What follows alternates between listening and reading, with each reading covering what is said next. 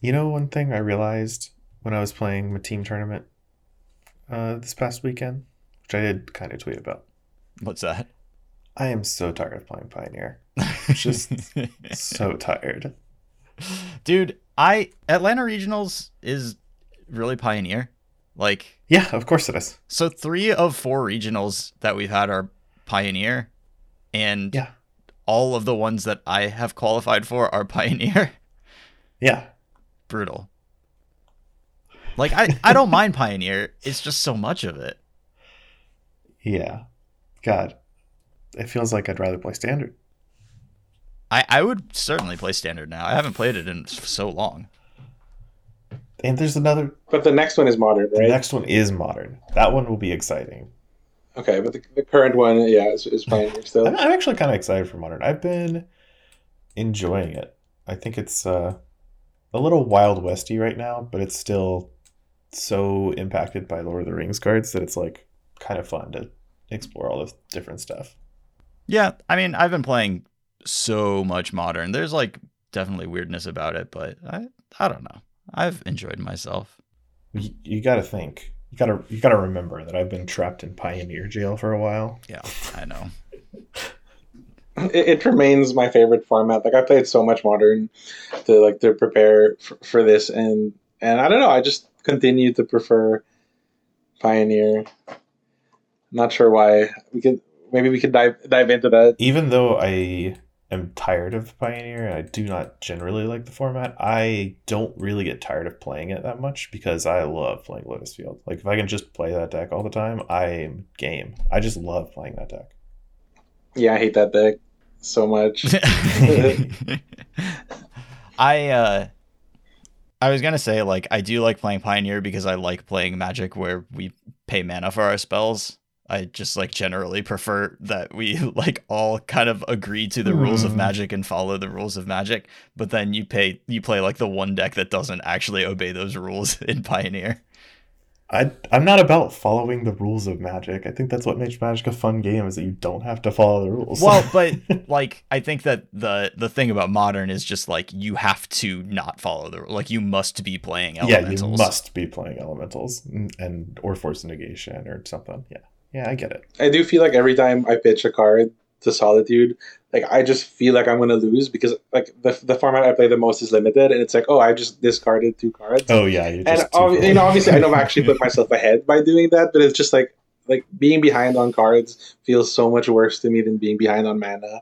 Dude, the worst feeling is when you cast a March of Wretched Sorrow and you're just like, I just paid mana and 2 cards to kill a creature here. Like, this is a really raw deal. Oh, I don't think I'll ever have that problem. Like that's one of like, I think that's a card that I'll never cast. I think that you're probably better off.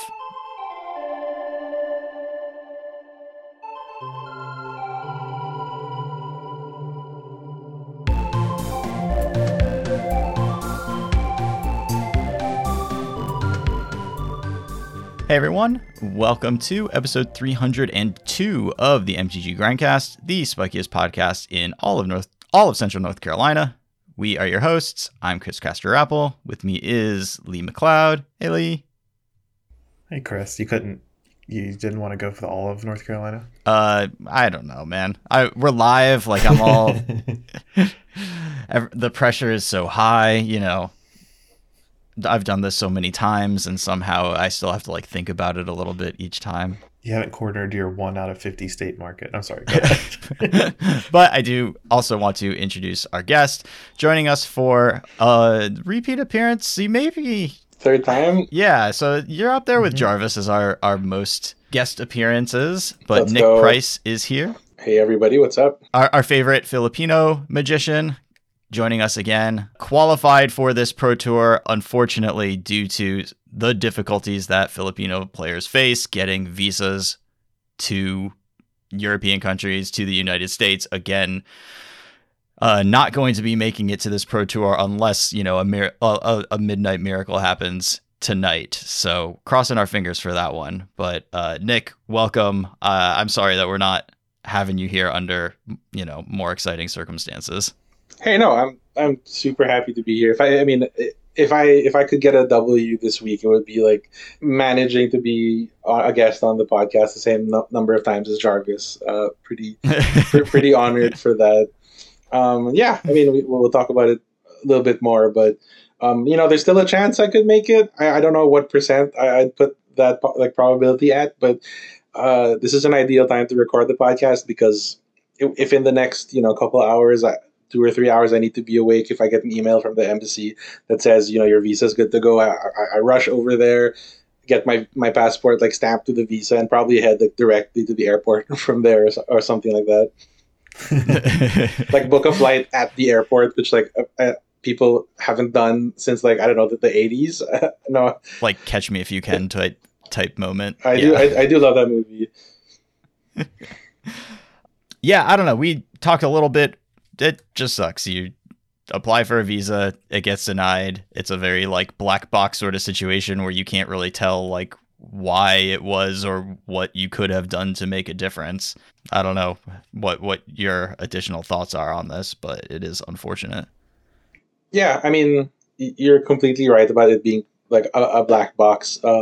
When you get a visa rejected, I'm not sure if it's the case with all embassies, but I got one from the Spanish embassy. It was kind of a form letter with like a list of reasons why the visa was rejected, and it was kind of vague. Like it didn't point to any specific deficiencies in my application. There was one point that I admit that I could have like improved on, but that point was like not having enough money in my bank account. So that was not really something I was in a position to correct. So if that's the reason why they that's a tough one to just fix. If that's the reason that they ultimately rejected me, then that fair play beats, I guess. Kind of brutal though, just like and like I understand the like logic behind it, but what a like you don't have enough money, so we're not going to let you in. Just like every single thing in the world favors people with money, and then it's just to state it clearly like there's not enough money, I'm sorry, you can't come in. Like there's actually a sort of a set of guidelines for different countries about how much money you should expect to have per like number of days that you want to travel for. So I don't know exactly what it is for Spain, but for Italy it's something like it's recommended that you have about €100 per day of your trip. Yeah, I mean that kind of information exists for you to be able to refer to, but in the end, like it's really just completely opaque, and you can feel like you submitted a very strong application, but it might just not matter because it's not just about my application. I'm pretty sure that they have quotas as well. There's just like a bunch of different things for them to consider, and for whatever reason, I just didn't make the cut. Yeah, we can only let in 10 Magic players a year, so then it's tough. No, but that sucks, and it is not something that we generally have to deal with because United States listeners, our European listeners, these deals have been worked out and you don't need a visa to travel. And it's not something that I ever thought about. I went to Europe for a year and just kind of like bummed around. I was based in Germany, and then I was just able to like bum around Europe, and it's like a piece of privilege that I don't think about or reflect on too much. So I think it's good to be aware that, a lot of people and a lot of our friends who play Magic just don't have access to all of the same things that we do, and frustrating when it keeps somebody from getting to the tournament they qualified for. Yep, I mean for my region at least, one of the first things that happens after someone qualifies for a pro tour, like you top 8 the RC, the first question you have to ask is, are you going? Like, do you already have a visa? So there's kind of that additional layer of like, there's an additional step to qualification that a lot of people just don't have. I will point out that it is pretty ironic that like I was denied a visa to Spain, which is a country that occupied and colonized the Philippines for 300 years, and has just evaluated that me, a former subject or whatever, cannot enter for an event. So there's a little bit of like extra like sad irony there. Yeah, very ironic. I agree. Yeah, I mean, like I guess I don't know how you kind of want to approach it, but we could go straight into like the modern discussion, or I could talk a bit about how like getting a visa actually works, because like there's some interesting points to it where you got to kind of you got to like check the boxes on your application and make sure that you can actually make it. But I don't know if that would be that would be interesting. Like people want to hear about modern, I'm sure. Too technical. Well, I think that we can spend a couple of minutes, and I think that probably the best way to approach it would be, after your experience, and since you've done this a number of times, like if you have any advice or things that you think, obviously, like perhaps the thing that kept you from being able to go was just not having enough money. Well, that's not really a fixable thing for most people, but other things that people could try to do well on their applications that would help them in the future, because you have gotten visas before for tournaments, right? So, the whole money thing is still weird to me, because different countries have vastly different like required money to live. Mm-hmm.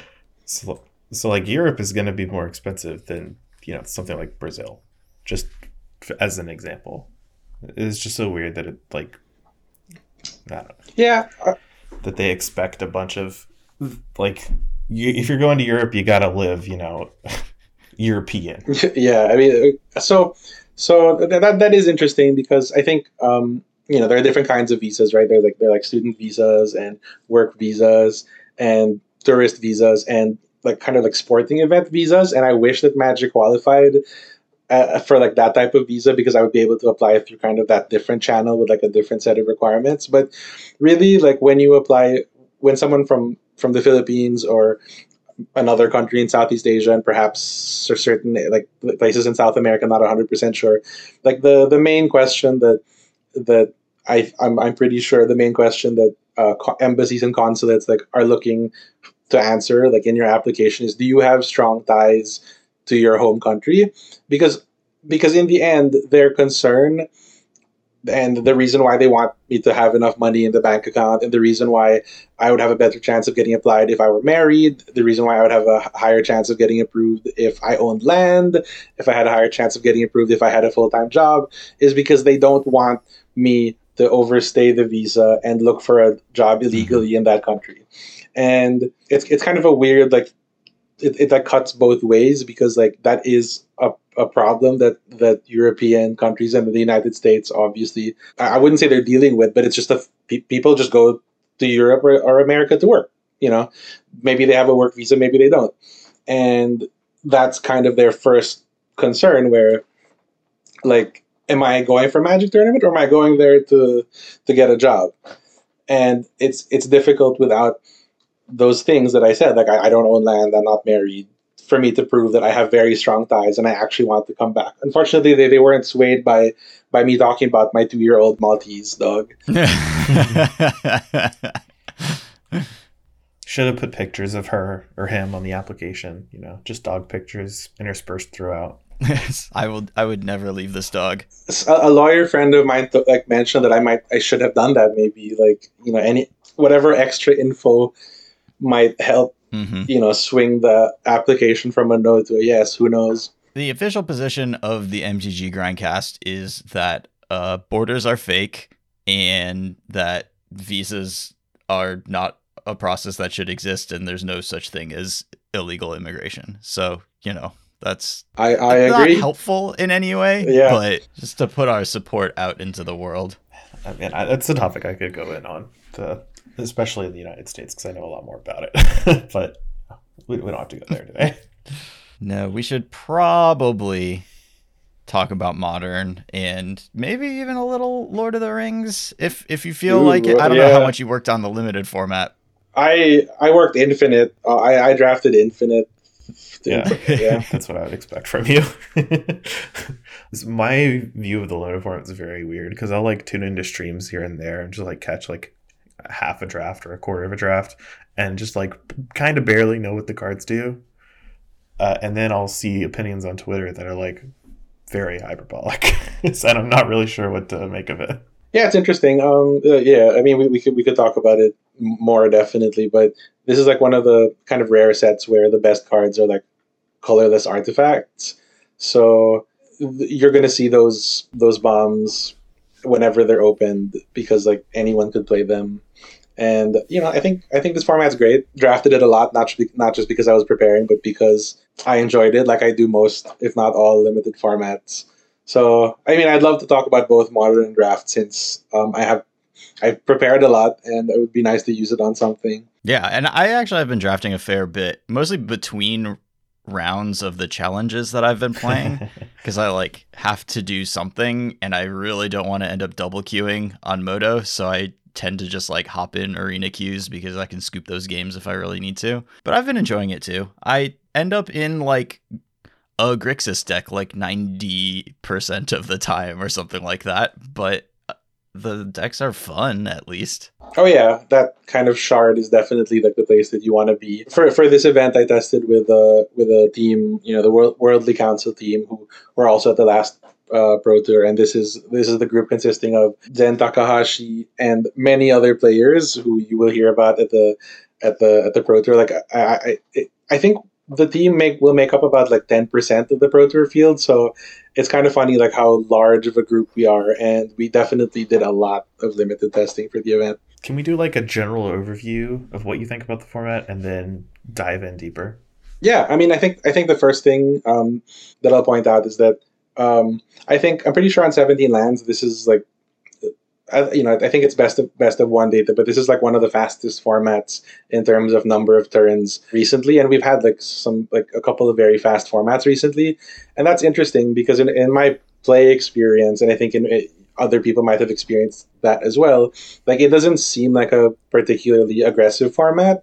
There are some snowbally rares, but it does feel like a format where you can play your cards, make meaningful decisions. So I think in terms of turns, you do want to get on the board quickly, but that's not necessarily because like you're trying to kill your opponent as quickly as possible, but because you need bodies in play for your cards that tempt. And that would be the second thing that most interesting about the format is that there was when the set was spoiled or started to be spoiled, tempt as a mechanic got kind of like lukewarm feedback or reviews or reactions, and because it's such a complicated mechanic that kind of looks like a dungeon but is not actually a dungeon, and it turns out that to me it like really meaningfully contributes to a complex to complex games where you make a lot of decisions, and it kind of encourages you to play with creatures and to enter combat, which I like those things about limited. Yeah, it gives you like this looter ill core emblem basically, where you just like try to keep making unblockable looters and try to stop your opponent from having an unblockable looter. And like a decent number of games like revolve around just like controlling your opponent's ring bearer and trying to continue attacking with your ring bearer, whether or not you get up to like the level 4 that actually murders them. But like staying at 5 lands and casting spells to get their like 1 power blockers out of the way and stuff has been like a big part of a lot of the games that I've played.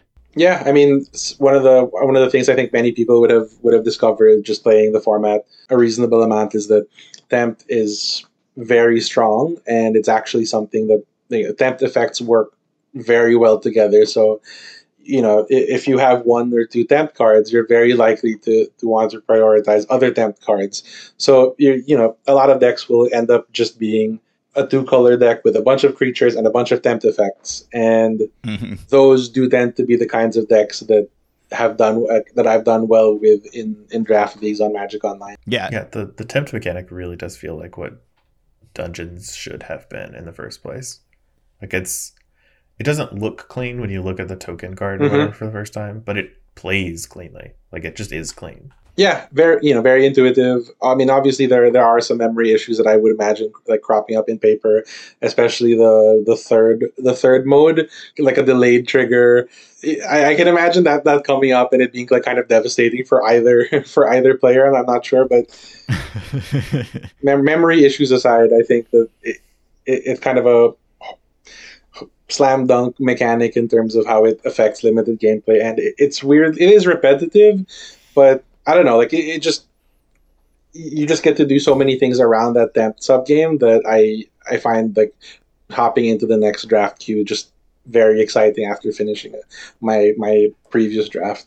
Yeah, I have found it pretty fun. I think in some ways this is a format where like the gameplay is more fun than the drafting, which is kind of rare because I, love drafting, but every once in a while one comes around where the games themselves are really like the standout part of the format. And to me, that has been true of this one. We're just like the individual games are like so interesting, and there's like a ton of little micro decisions that the creature you put the ring on turn 2, or the blocking with this 2-power thing instead of letting them get damage through, like can kind of reverberate like way down the line in the game. And I find the games to be really interesting. Or like figuring out if you're racing or if you're trying to trade can just like have a really big deal with these, especially the temp mechanic kind of like exacerbates all of these decisions, I think. Yeah, have either of you drafted the Zenith Flare deck? In Norcoria or in? I'm talking about the pack one pick one Gandalf sanction, and just take as many spells as you can. And I mean the spells are good. Birthday Escape is like the best blue common or top 2, and that is a sweet deck to draft and probably my favorite kind of like main like sub archetype when that comes up. If it's any indication of like how good getting tempted is, a card that's 1 blue mana, draw a card, and then get tempted by the ring. Like 1 blue mana, draw a card, not playable unless you have like a ton of spell synergies, but add tempt onto it and it becomes like perhaps the best common in blue. There's a Raise Dead that tempts you. Sam's Desperate Rescue, card is so and that's good. One of the best. It's so good. And you never put Raise Dead in your deck if you can help it, but when you get tempted as well, like it becomes top 3 black commons. Yeah, I mean, I kind of agree with you that the gameplay experience is more fun to me than the draft experience, but I think the exception to that is like the various Izzet decks you can draft, because you're going into it, that temp is a great mechanic. You want as many of those effects as possible, but you also have kind of a spells matter theme, just like a little bit of that. So, you want tempt cards, you want creatures, but you don't want too many creatures because you want your spells to pop off. So I think that is a very interesting draft experience when you find yourself in Izzet and you're not quite sure where you fall. This is like, am I going to take the Gandalf sanction or am I going to take the Bilbo? Like, it's probably the Bilbo, but I like just like jamming as many spells as I can. Yes, yeah, that is really fun, and then you can kind of like tie it all together with spells that make creatures, which are kind of like doing everything for you, and the amass cards, especially the black ones, are really strong. Yep, and that's also why Rally is Rally. What's that card called? I just know it as Rally. Like, it's the best red common. Rally at the Hornburg. Yeah, there. Oh, sure. That just makes 2 1/1s with haste. Yeah. Yep, and gives your other humans haste. Yeah, that just like incredible card. Incredible card, and then if you combine it with that like Hill Giant legend guy that like turns your 2-drop into an overrun when you cast it, like those turns are really nice. Yeah. Any hot takes or things that you think about the format that may not be obvious to even people that have drafted a fair bit of it? So I mean, at this point, it's probably not the hottest take, but I think it qualifies as that green is just like not as bad as people think. And though, I mean, I guess it depends. Like if you're like super plugged into the like the limited Twitter space, then for a while you would have kind of accepted that green is the worst color, and a lot of the times I should avoid that. But there are definitely ways to get into green, especially when it's underdrafted at the table, which is going to be a lot of the time. And there are just like a lot of green cards. Like there are a lot of green cards they're just like very, very good on rate. And if you end up with multiples of those, and if you can kind of corner the green market at that table, you're going to end up with a pretty strong deck. What kind of green decks have you had success with? First of all, I'll talk about the green decks. I do not recommend drafting. I have not had success with, and that is like the green-white food deck. So the thing is like it's the same thing as like the blue-red spells tension, where you have you have tempt effects. There are tempt is like definitely the best thing you could be doing. There are some human synergies, and then like green-white kind of wants to be this like food snowball like combo like grindy deck, and there are several cards that like pay you off for having a bunch of food, like a mushroom watchdogs. But I find that you just don't have good enough payoffs, and it kind of asks you for a lot. It's like you're creating like a bunch of food tokens, and you're maybe not developing your board presence as much as you'd want to with a bunch of tempt effects, and you just end up with a kind of deck that's neither here nor there. So green white, I'm not a huge fan of that, but I do love green black because black is the best color. And black supports several drafters at the table because the commons are so deep. So if you just end up, if you take a couple of good black cards early and you see that the other colors are cut, you can just take a bunch of 4 or 5 tramples that tempt, or the 4 or 2 that tempt when it dies, and those are just like very good cards that really they don't ask a lot of you. They're just strong cards. There's no setup cost there, and you just build like a strong deck full of like 4 power beaters and tempt effects and good removal. Actually, Sam Black's most recent episode on, in his Drafting Archetypes podcast, his most recent episode was on green black, and I think it's really helpful if you want to understand how to draft this format and take advantage of those drafts where green is so wide open that you kind of get forced into it. Yeah, for sure. Like I haven't even gotten to like listen to those episodes because there's just so much content, and we're kind of like working on the format together as a team in our Discord. So yeah, I mean, there's just so much info out there if you want to like really dial into the Lord of the Rings draft format. I kind of avoided drafting it for a little while for no real reason, just because I was doing other things. But I'm glad that I got in the drafts that I did, because now I get to like be excited for Pro Tour coverage of the draft rounds rather than just kind of like skip over them. And I do love watching Pro Tour draft rounds when I have played a decent amount of the format and understand what's going on. And then I can know like what I'm supposed to be surprised by, or like what I didn't understand going in, and can actually learn things. So that is nice. The only problem is that the draft rounds start at 5 a.m. my time. So, I may be watching VODs of those rather than catching it live. Yeah. One other thing that's interesting is that like I feel like because we're able to, we have limited portions of Pro Tours again, like while the podcast content creators are still going to be going all in on producing the best content, and they're not going to hold anything back, I do think that there's a little bit less info going out on Magic like limited Twitter.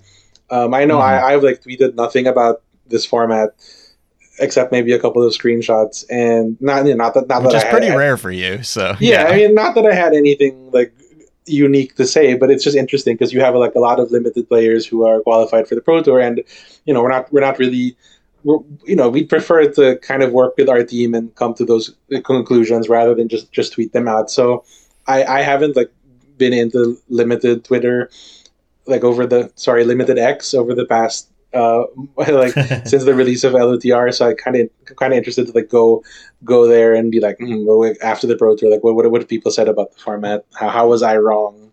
Yeah, exactly. Yeah. So should be good. I will not. So I will probably be co-streaming part of the Pro Tour, but I will probably not be co-streaming the limited rounds because of the fact that they're at 5 a.m. Eastern Standard Time. So not dedicated enough to the grind. That's what you're telling us. No, but it's like probably a good way of not burning myself out trying to like, know. The top 8 starts at 4 a.m. on our time though, so I don't really know what my plan is for handling that exactly. My plan is to wake up when I wake up and put it on if it's still on, because it is early. Like for the past 2 or 3 Pro Tours, because of the schedule hasn't quite worked out for me to watch it live. I've tried to just avoid any info about it, like about the top 8. I just haven't. I just tried really not to go on social media. Just watch the VODs. Yeah, it failed every time. So yeah, especially since the last Pro Tour, I think was like legitimately very strong. Mm-hmm. Like there was a lot of good stuff going on around it. It was a great event. Mm-hmm. All right, but for the rest of this Pro Tour, we are having our first Modern Pro Tour in a very, very long time. God, years and years and years. So this is very exciting. Last time we had a Modern Pro Tour, like humans and Tron were in the top 8. This time, Tron might be in the top 8, but probably not humans. Very, very different modern format from Pro Tours past. We have talked about it pretty extensively over the past several episodes. It's been what I've been playing mainly. I've been playing like 2 challenges a weekend of it, and most of my matches during the week just are to prep for that. Defined heavily at first by the One Ring after the release of The Lord of the Rings, that has died down a little bit. Obviously, the One Ring's still a huge presence, but Orcish Bowmaster is now the most played card in the format, and Rakdos Scam, at least online, by far the most heavily played deck, and also just winning a lot, even given that it is very heavily played. So that's kind of our starting place here. I'm excited for the Pro Tour because generally in larger formats in Pioneer and Modern, the best deck of the format does not succeed in the Pro Tour itself because players know what they're doing and don't show up with a deck that's going to just lose to the best deck. But this Rakdos deck is very strong and not the easiest thing in the world to attack. So I'm really interested in hearing your thoughts on like where this format is going and what you think is going to happen at the Pro Tour. I personally didn't expect Scam to be such a huge force in the metagame over the past week. Like I was expecting the ring decks to kind of, occupy the space at the top tier of the format. Like I in testing, I had, recognized that Bowmaster was annoying for ring decks, but I felt that I usually had the tools to be able to deal with it before it got too out of hand. But that's because like I was playing almost exclusively, 4-color Omnath or 4-color Ring, which as a deck, doesn't care that much about Bowmasters, but I do see how, the rest of the metagame would have a much harder time blanking Bowmasters. So, that's how it panned out, and it definitely, we definitely tried to answer the questions of like how do you deal with a Scam deck, and I think that the problem is, and it's similar to why I chose to submit 4-color Ring, is that Scams is like pretty difficult to target in the sideboard, and Right. I'm sure that this is something that you all have talked about, you recognized in your own testing, but like a huge like swath of the modern metagame has very specific sideboard cards that are very effective against them, and a lot of those decks have overlap, right? So like Chalice of the Void is just good against a bunch of different decks. You can put that in your sideboard and just be strong against Rhinos and Living End. If we're looking for sideboard cards that are good against Scam specifically, it's like Fury is the best card against them. Like there's exactly. No like hammer. Yeah, it's Fury, it's Veil of Summer, and that's pretty much it. And and that's kind of also why I decided to play 4-color. I think in the end, a very small number of people on our team decided to register that deck, and that's because, the concerns, and they're valid concerns, is that the deck takes too long to win. There's concerns about like actually drawing during the tournament, and also just that like you don't have just like a powerful combo finish to like end the game quickly. Like you need to be able to cast the Ringer Omnath and kind of snowball from there. But the reason I wanted to play it is because of that Scam aspect. There, is that like there aren't that many sideboard cards that are just good against the pitch elementals. It's a very safe deck, basically. Yeah, I've talked a bit about it in my previous appearances here. Is that I like mid range decks. I like decks with like a lot of decisions. I am very much not a combo player. I played Grixis mid range at the RC that I top aided when people were kind of like low on that deck and wanted to play Esper Legends or something else. Yeah, I just think that it's a very safe deck, and the other strength that aside from it being difficult to kind of target in the sideboard is that it also to me just has the best sideboard in the format. You have 4 colors of like maybe even 5 colors to play with, and just you can target any deck you want to as hard as you want to.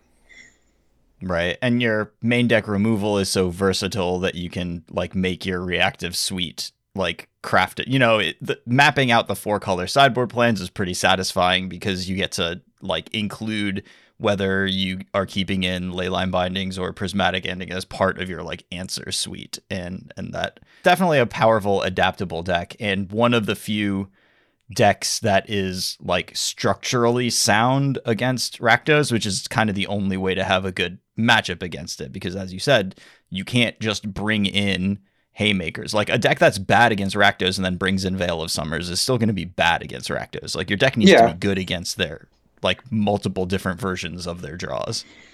Yep, and that's exactly what happened in our testing against Scam, where we got scammed. Maybe they ended up with a Fury in play. Two cards that got discarded from my hand, but as long as I had halflings and land drops, I could just draw the Omnath, and that would be more difficult for other decks to come back from. I know creativity definitely has the capacity to come back from getting scammed because they don't need a lot to get going. Tron has good top decks, but like when your best top deck is a 4-drop, that doesn't ask that much of you, and it really gives you like the best chances to come back from having your hand ripped apart in the first turn. Yes, or even just like if they play a normal like Rakdos start, that's just like a Thoughtseize and a Ragavan or whatever, and they're just like kind of chewing through your resources, but you have a lot of draws that put you up a couple of resources. The other decks that I have found that I am fine getting paired up against Rakdos with are decks that I don't think are like fundamentally sound decks in general, I guess. So like Dimir Ring and the Mono Black Ring deck, like both of those are, I have felt do a pretty good job at beating up on Rakdos. But then you just play against other stuff. Literally anything else. And your cards all cost like 3 or 4 mana. Like the card Counterspell is very good, and it's like the best card in the deck, except for when you need the one, like obviously the One Ring is doing its thing, but Counterspell is so good, and it's like the best Counterspell deck that I've played in Modern.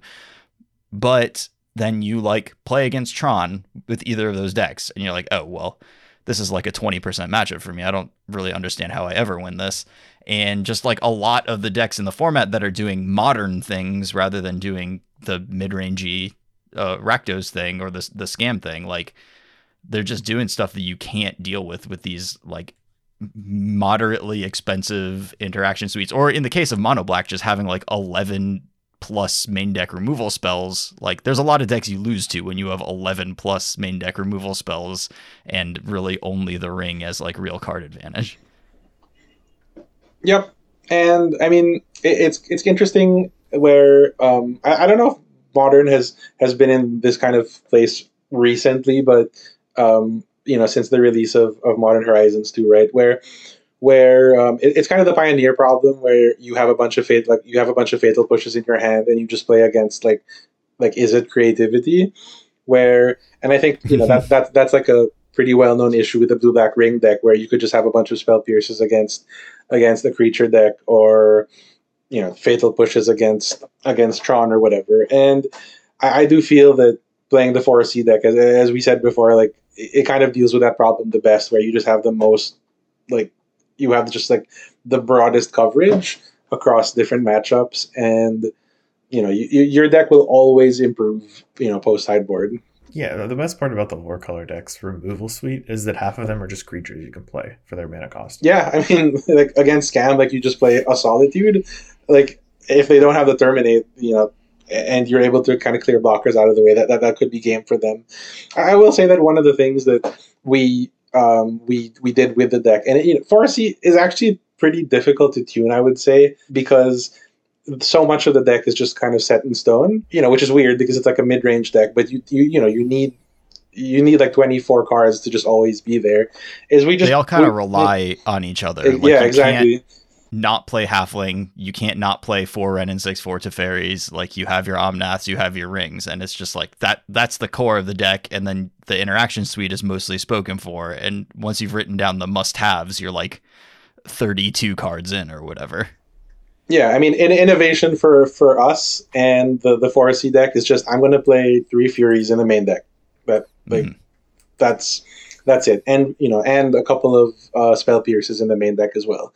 Like that's how we kind of chose to navigate the creativity matchup, and the scam and creativity matchups, because ultimately, like, when you have the ring and you have Omnath, it's okay that a couple of your cards are dead in certain matchups, because as long as you just claw your way to turn 4 with Right.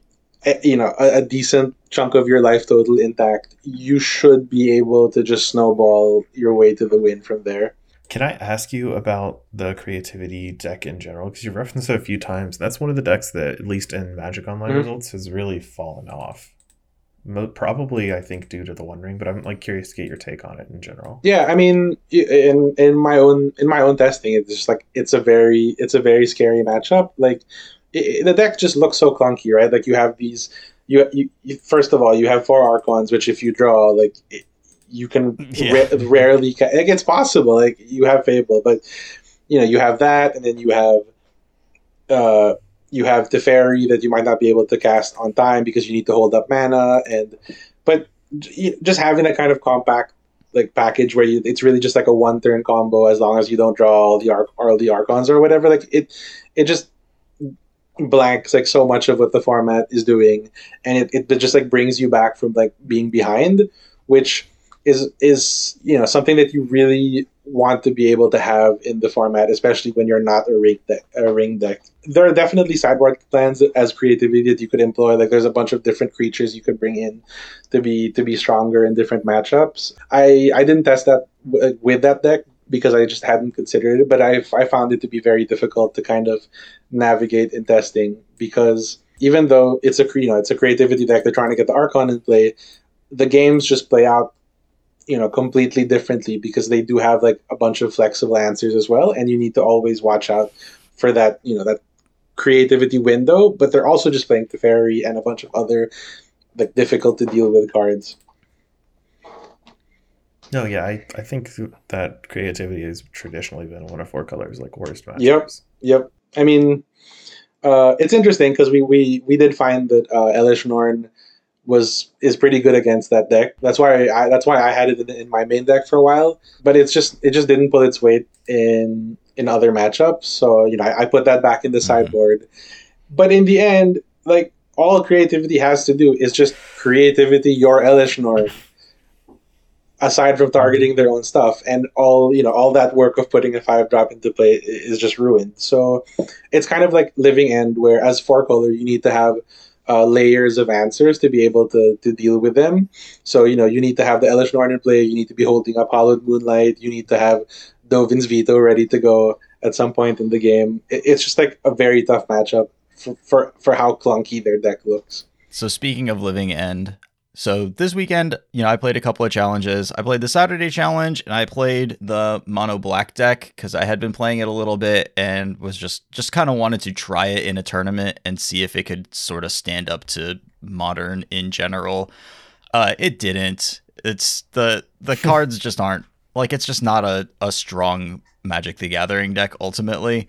So then going into the Sunday challenge, I almost got guilted by my chat into just playing Burn, which I don't think would have been a bad choice. I think, we talked about Burn the other day. Especially since the Sunday challenge is infamously nonsense. Play whatever you want. Yeah. Yeah. But I ended up just playing Living End because I kind of mapped out a plan for the Rakdos matchup that I wanted to try, and also kind of started theorizing about the format, where basically every deck that's reasonable against Rakdos is bad against Living End. So there's a little bit of this, how in Pioneer, when you're trying to pick a deck and you're like, how can I be good against Rakdos and how can I be good against mono green?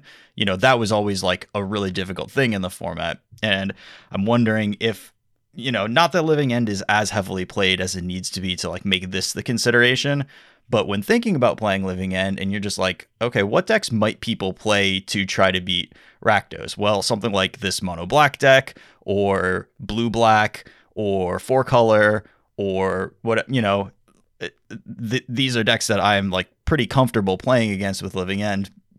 didn't end up working out that way. Like I top 32, like I went 5-2, but I just like played against Sunday challenge decks all day. I played against like a Delighted Halfling Primeval Titan Valakut deck. I played against a Taking Turns deck with Fires of Invention and just like a lot of nonsense. I played against Rakdos Sacrifice and just like mulliganed to Leyline of the Void against them post board. So, the Sunday challenge is not the best testing ground, but I did have to like mention it's what, we always see the results of the Sunday challenge, but experiencing it firsthand is really, it's an experience I recommend highly. But, I have been playing a reasonable amount of Living End. Sometimes you get bodied, but sometimes you just like walk all over people who are like over prepared for other things and just kind of like forgot that this could happen to them. How do you feel about the Living End 4-color matchup? So I think a lot of people kind of play it badly from the Living End side and like let themselves get crushed. And I think that like you have to mulligan more aggressively in game one than people do generally. Even if you don't know what the matchup is, like you should be mulliganing to a good hand in game one because you're ahead against everybody as long as your hand like functions properly, and it's fine to be on 5 cards. If you lose game one to 4-color, then you might as well just like scoop the match because you can't really win 2 post board games. But if you get 2 shots at the post board games, then I think that it's a fine matchup. So you just want to make sure not to be like screwing around in your game ones because you got to win those. And then post board, obviously, like there's a ton of stuff that can happen to you. They are a Teferi deck with Delighted Halfling to start, and then they can play some amount of Dovin's Vetoes, some Graveyard Hate, and some, Chalice of the Void or whatever they've chosen to bring. And obviously that combination, once they draw like 3 copies of those things, you don't really win with your Living Ends. But play carefully. Don't get Teferi'd. Like you're on the play for one of the post board games, and it's tough, reasonably tough for 4-color to like put it together super consistently so that they, get both of the post board games. But you certainly are not allowed to lose game one. If you lose game one, then you're in a lot of trouble. Yeah, I mean, that's been my experience from the 4-color side as well. I think game one is pretty difficult. Like usually matches where I beat Living End in game one consist of me just like improbably chaining like 6 rings like in consecutive turns. Just like naturally drawing them, bouncing them with the fairy. Yeah, I mean those games are really good, and I do feel that like the thing about Living End is that a lot of the 4-color sideboard cards just kind of are incidentally good against Living End. So even if I'm not hard targeting that matchup, I'm still just gonna have 9 to 11 cards to bring in, and they all just like are so good against. They're bangers. Yeah, for sure.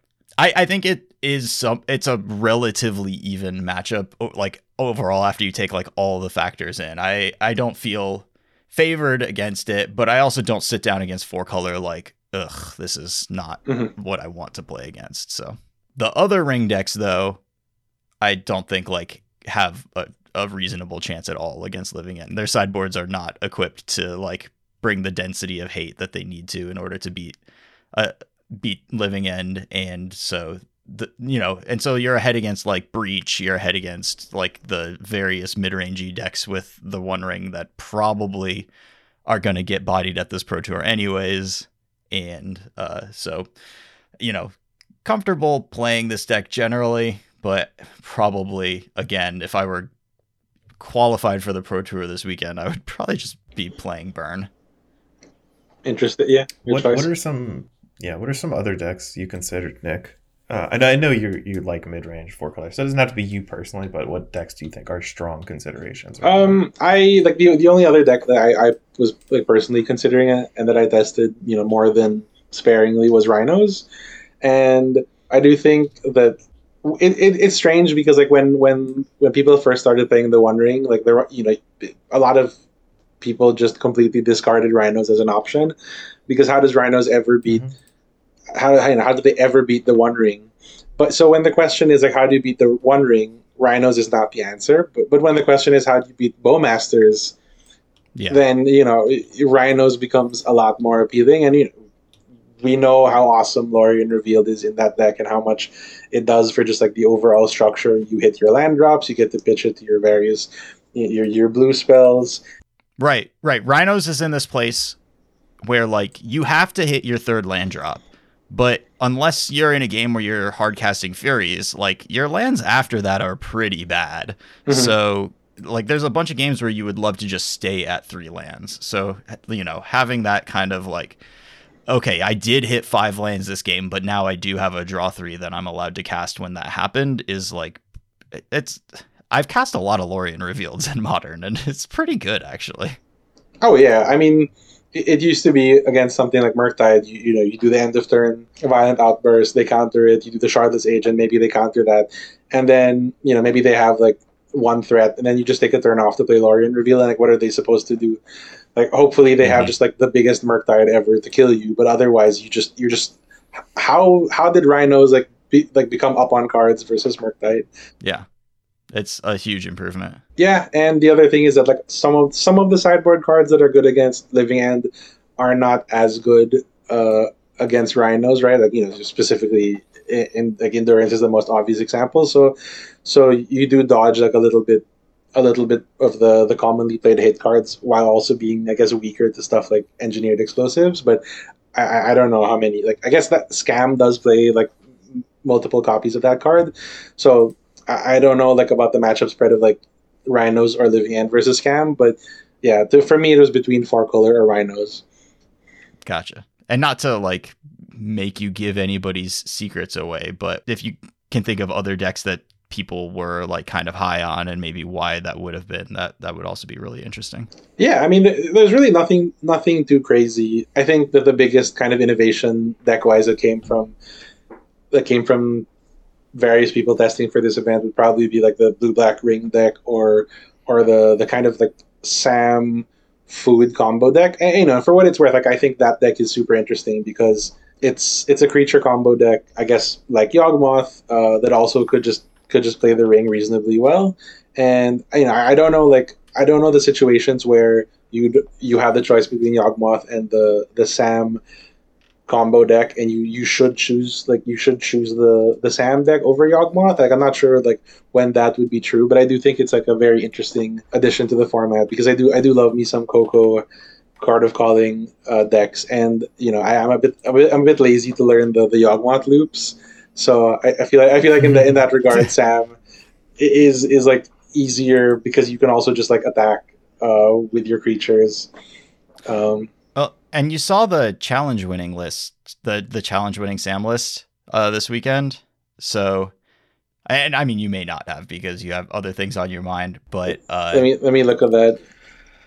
It's pretty wild. It's 4 Chatterthings, 4 Academy Manufacturers, and 3 Lotus Cryptozoologists. I saw that one. Yeah, that's just like something just like completely outside what I had thought possible. Like I'd heard of like Academy Manufacturer decks, but this one is sweet. For what it's worth, I've seen gameplay of this, and I built the deck actually. I have it sleeved for play tomorrow. And it has legitimately impressed me over the similar Sam decks, which I think struggled in those like I've put creatures onto the table but I'm not really doing anything kind of games. Whereas this deck, you could still have those games, like you just draw a bunch of mana dorks, but the manufacturers produce so much resources for you, as well as the Chatterfangs. It's really cool that you can just Chatterfang to make green creatures and then use your Court of Calling like to kill in the same turn. It's really cool. That is sweet. Yeah, and you also have additional like combo configurations. You don't actually need, obviously Sam is the thing that makes it the easiest, but if you have a Lannis and an Academy Manufactor, and then you have Cauldron Familiar and Viscera Seer, like that is a kill too. So if they are controlling your Sams, you might be able to get there otherwise. But yeah, playing against other versions of the Sam deck, the Academy Manufactor has basically always been the scariest thing whenever they put one into play, and then you're just like, okay, I hope you can't also make a food this turn, and then I need to kill that right now. And if like there was one game that I played against it where I didn't properly prioritize killing it just because it would have been like awkward on my mana and used too many resources, and I was just like, maybe I can just deal with that next turn. And that was just like, I just lost the game. Like, you can't pass the turn with an Academy Manufactor in play. I have no idea the positioning of this deck in the metagame or anything like that, but it does have some stuff going on for sure. I think it's a really interesting take on the creature combo deck with like Coco and Cord. I'm interested. I'm playing it tomorrow, so I'm yeah. I mean, a little invested. Just another reason to just put a bunch more Furies in your decks if you're on the 4-color scam side. Well, I think Scam is already like if these Scam decks could play 6 Furies, they would have done it by now. Like, but yeah, no, I do agree that Fury's stock has risen pretty significantly. Like the version of Living End that I played in the challenge, like I did put 2 Furies in my sideboard, and as part of this, like, not necessarily transformational plan, but like my sideboard plan with Living End against Rakdos is to not bring in Leylines of the Void and to take out all of my Force of Negations and my Griefs, because I want my draw step to always be a card that like has an effect on the game, basically. And although Grief turn 1 is decent to good against Rakdos, anytime you draw a Grief after that, it's like generally pretty miserable. So I'm just boarding in, like, I have 2 Subtleties main deck, so go up to 4 Subtleties and bring in a couple Foundation Breakers, bring in 2 Fable of the Mirror Breakers and 2 Furies, and then after playing a little more and thinking a little more about it, I am kind of thinking that maybe the deck's just supposed to have 4 Furies in the sideboard. And because, Fury is a red card for Fury, most of the reason for the Fable in the sideboard is to be a red card for Fury, and it's probably just more efficient to put 4 Furies in your sideboard. Yeah, I mean, I've also seen, it's interesting, like I've also seen Rhino's decks just cut, like they've started cutting Furies from the deck, and you got to play the 4 Lorien Reveal. There's a bunch of cards that you have to play in that deck, but I would definitely want to go back to the days of just jamming a set of Fury in the Rhinos deck. Well, and the thing that the Rhinos decks are doing with the 4 main deck subtleties is also kind of like trying to do a similar. I don't need to Fury you if I can keep your Fury from getting onto the board as quick. Yeah, but Fury still just cleans up and does a ton of work. Yeah, I mean, just talking about Scam, I do think that one of the best ways to kind of deal with Scam's presence in the format is to just maybe realize that you just can't mulligan. Yeah. So you especially with 4-color, right? You just keep just the most awful looking hands because they have a halfling and a bunch of lands, and whatever the 2 best cards are in your hand just don't matter, and as long as you can actually cast spells, you might end up ahead. Right. Get lands in place so that you can draw Omnath or draw the One Ring, and it's not a dead card when you draw it because you missed your 4th land drop or whatever. So Fury also good because I think Yawgmoth is a very good deck right now. That is, I don't know how widely adopted it will be, but it is strong, and the players who are who pick up Yawgmoth when it's good are probably mostly going to be picking it up right now. Oh yeah. Yeah, I agree that the only people playing Yawgmoth are going to be the people who have been playing it. Sure. I don't know. What else? What other thoughts about the format should we hit on? Yeah, is there anything we haven't touched on that came up in testing, or any decks you think are completely unplayable that other people might not expect? Anything like that? Well, I mean, I think that it's going to be Modern, especially, is one of those formats where you're just rewarded for having played a deck for as long as possible. It's also interesting because a bunch of these decks are relatively new, so we're looking at kind of the advent of Modern Horizons 2 for when decks 4-color or as the start of the format. Exactly, as the start of the format. So it's going to be interesting to see how many people actually bring decks like Rhinos because they think they're good versus people who bring rhinos because maybe they qualified through another format and haven't played that much modern. Like I don't know how necessarily true that's going to be, because like in a lot of places modern is just like the most popular format, but like I am definitely a person who has not like a modern main and who hasn't played a ton of modern, and so like 4C is almost my default because that's just what I played like since the Yorion days, since like I used to play like Cryptic Command, Scape Shift, when that was a thing before Omnath was even printed. Mystic Sanctuary. Oh yeah. I mean that Mystic Sanctuary like Time Warp version of. I know you're a big Uro fan. Yeah. I mean, yeah. I mean, I could just chill like big 4-color all day if I could. But yeah, like in terms of decks, like I don't think that there's going to be any like huge surprises. Like people are going to be playing Scam, people are going to be playing Creativity. I do think that 4-color is like weirdly just like kind of flying under the radar because like a lot of people just think it's bad right now, and I think if you look at its place in the format, at least from our kind of evaluation of where it stands, it's bad against Creativity, but it's not that bad, and it's, at least to me, it's favored against Scam, for the reasons that we discussed. And the only matchups that I would just be like very scared of facing would be Tron and basically just any bigger ring deck like Valakut. So yeah, I mean, maybe if that's the case, maybe I should have just played, or I should have just submitted Creativity. Maybe that was the move, but I just kind of like showing up to the tournament with the One Ring and a bunch of Furies.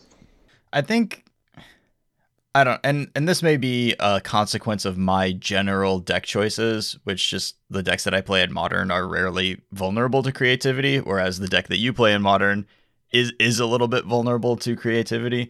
So my like general perception of the power level of Creativity is that it is, I guess I just regard it as a slightly worse deck than maybe you regard it as, because I tend to play decks that are better against it. I do, and you have more experience with this than I do.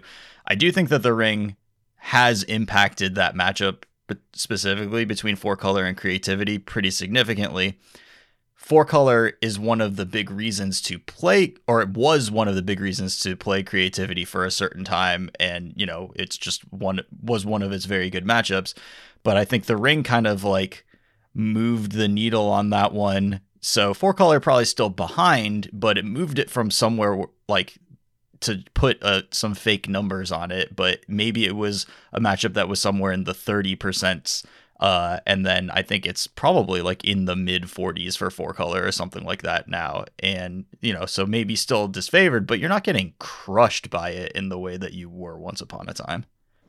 So that would be true, except that like we've been testing against Creativity with a bunch of different sideboard jukes. So playing the One Ring, I'm not super scared of Archon, and it's like much easier to kind of play around that. But when your opponent Creativity's into Sundering Titan and Elish Norn, when they have their own Elish Norn, it kind of becomes a whole different game where you're worrying about a bunch of different things. And I love that aspect of Modern where the card pool is so big that you can pretty much just like reach into your bag of tricks and just pull out like, I will play this combination of Creativity targets that beats this deck specifically. You could even that deck played just like Sarah's Emissary for different matchups back then, and you could play Terastodon. I don't know, yes, exactly. Yeah. There's just like a bunch of fatties that you could play to kind of help you against a particular matchup. And I found that the whole Sundering Titan plan is very difficult for 4-color to deal with. That was the one thing that I actively liked about the mono black deck, was this inevitability you had against 4-color, because at some point you'd resolve a Karn, minus, get Sundering Titan, play Sundering Titan, and then you just won the game after that. Regardless of what had happened along the lines, along the turns, like you just would get there with Sundering Titan.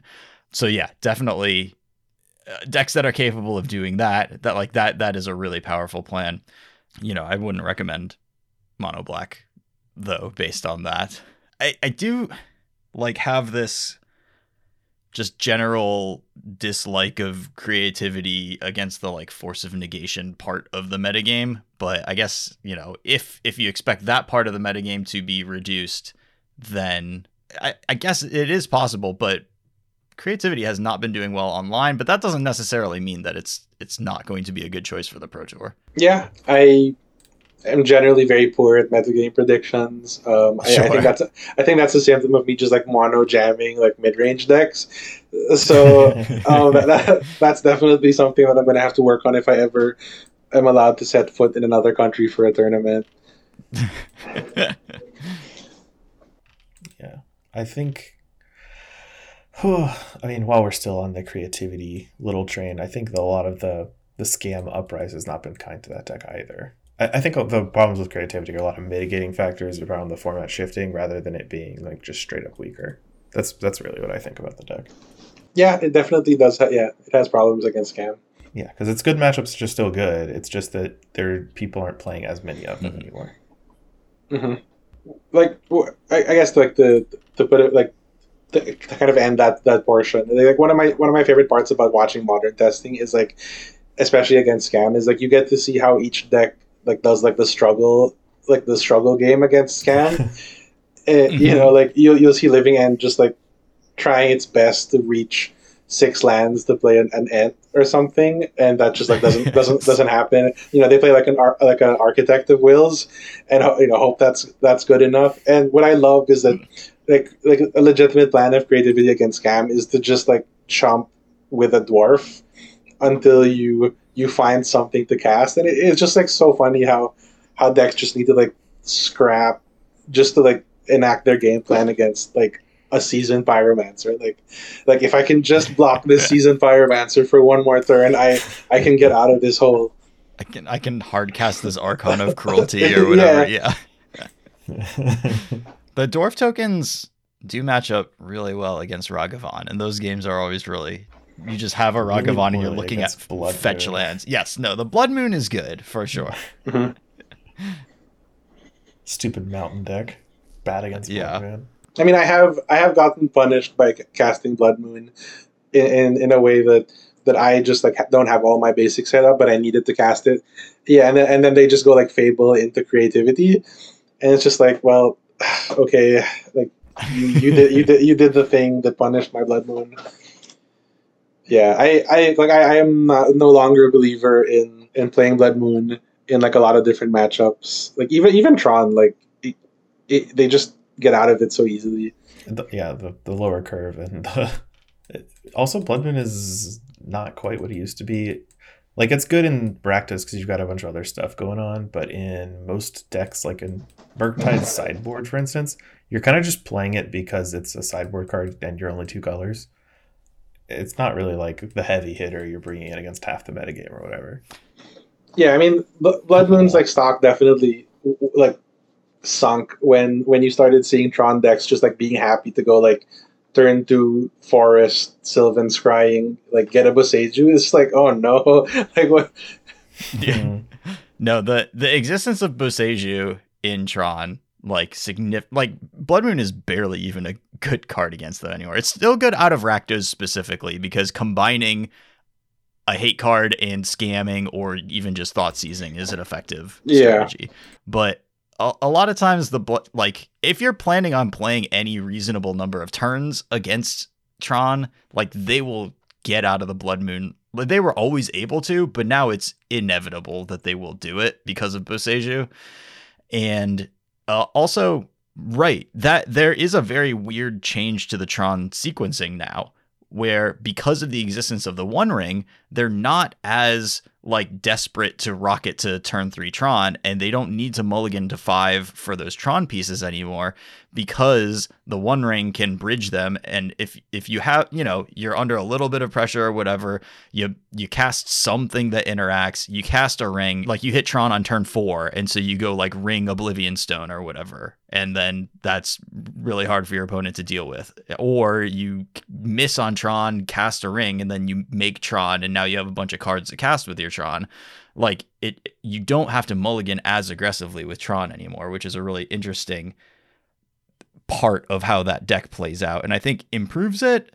I don't know if it improves it enough for it to be a force, but my like hot take prediction for this Pro Tour is that there's going to be a burn deck in top 8 and there's going to be a Tron deck in top 8. I think like just looking at the modern format right now, like I really like what Lord of the Rings has done to it. I mean, if you look at like, you know, Modern Horizons 2, like what that did was like it basically reset the format, right? Like it just like created a whole bunch of new decks. Whereas like Lord of the Rings, it just made a bunch of different decks better, and like notably, it just changed how you have to play different matchups. Like you know, the Ring I don't think is oppressive. Bowmasters is just like an awesome card. Like they're not gonna. I don't think that they're gonna get banned or whatever. But like it just, without changing too many decks, it just changed how you have to approach like your turns in different matchups, and I think that's the kind of shakeup that I really enjoy. And I think it's just also good for the format in general, where if you were a Tron player before, you don't have to change your Tron deck too much. You do have to shell out, you know, like for 4 rings, but it's more that like you need to just like refresh. Like you have to like rethink how you play your turns out, and like that's super cool. Mm-hmm. Yeah, I was skeptical with the One Rings introduction of Modern, because there's like 1 week of hype where everyone was really high on it, me included. But I think it and Bowmasters have really just added to, and Delighted Halfling as the non-Bowmasterable mana dork now.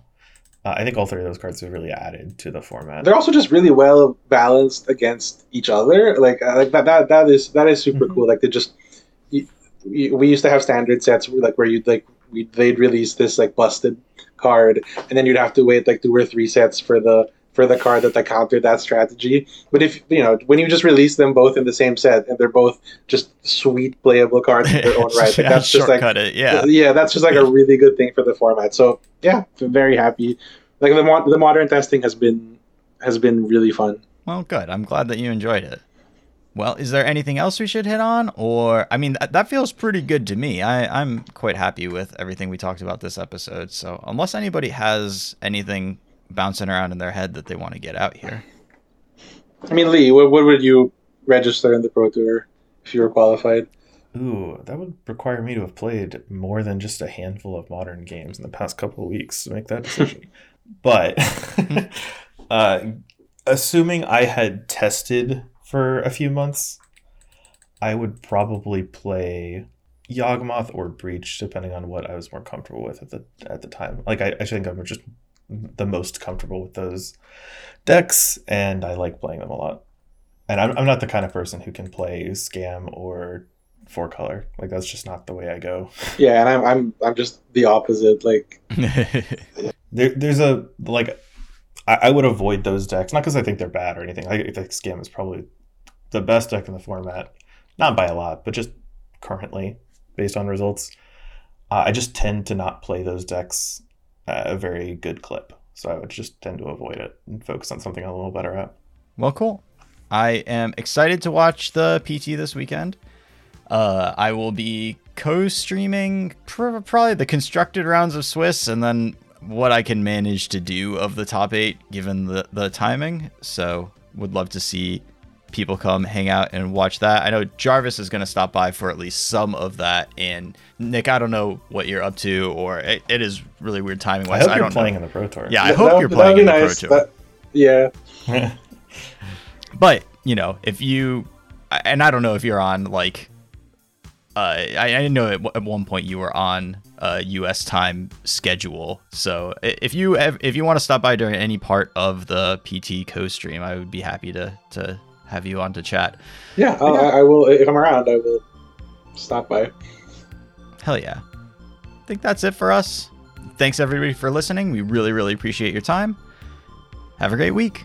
Bye. Good luck, Nick. Hope you get a nice letter. Yeah. Thank you. Crossing my fingers really hard for that. Yeah, I hope so.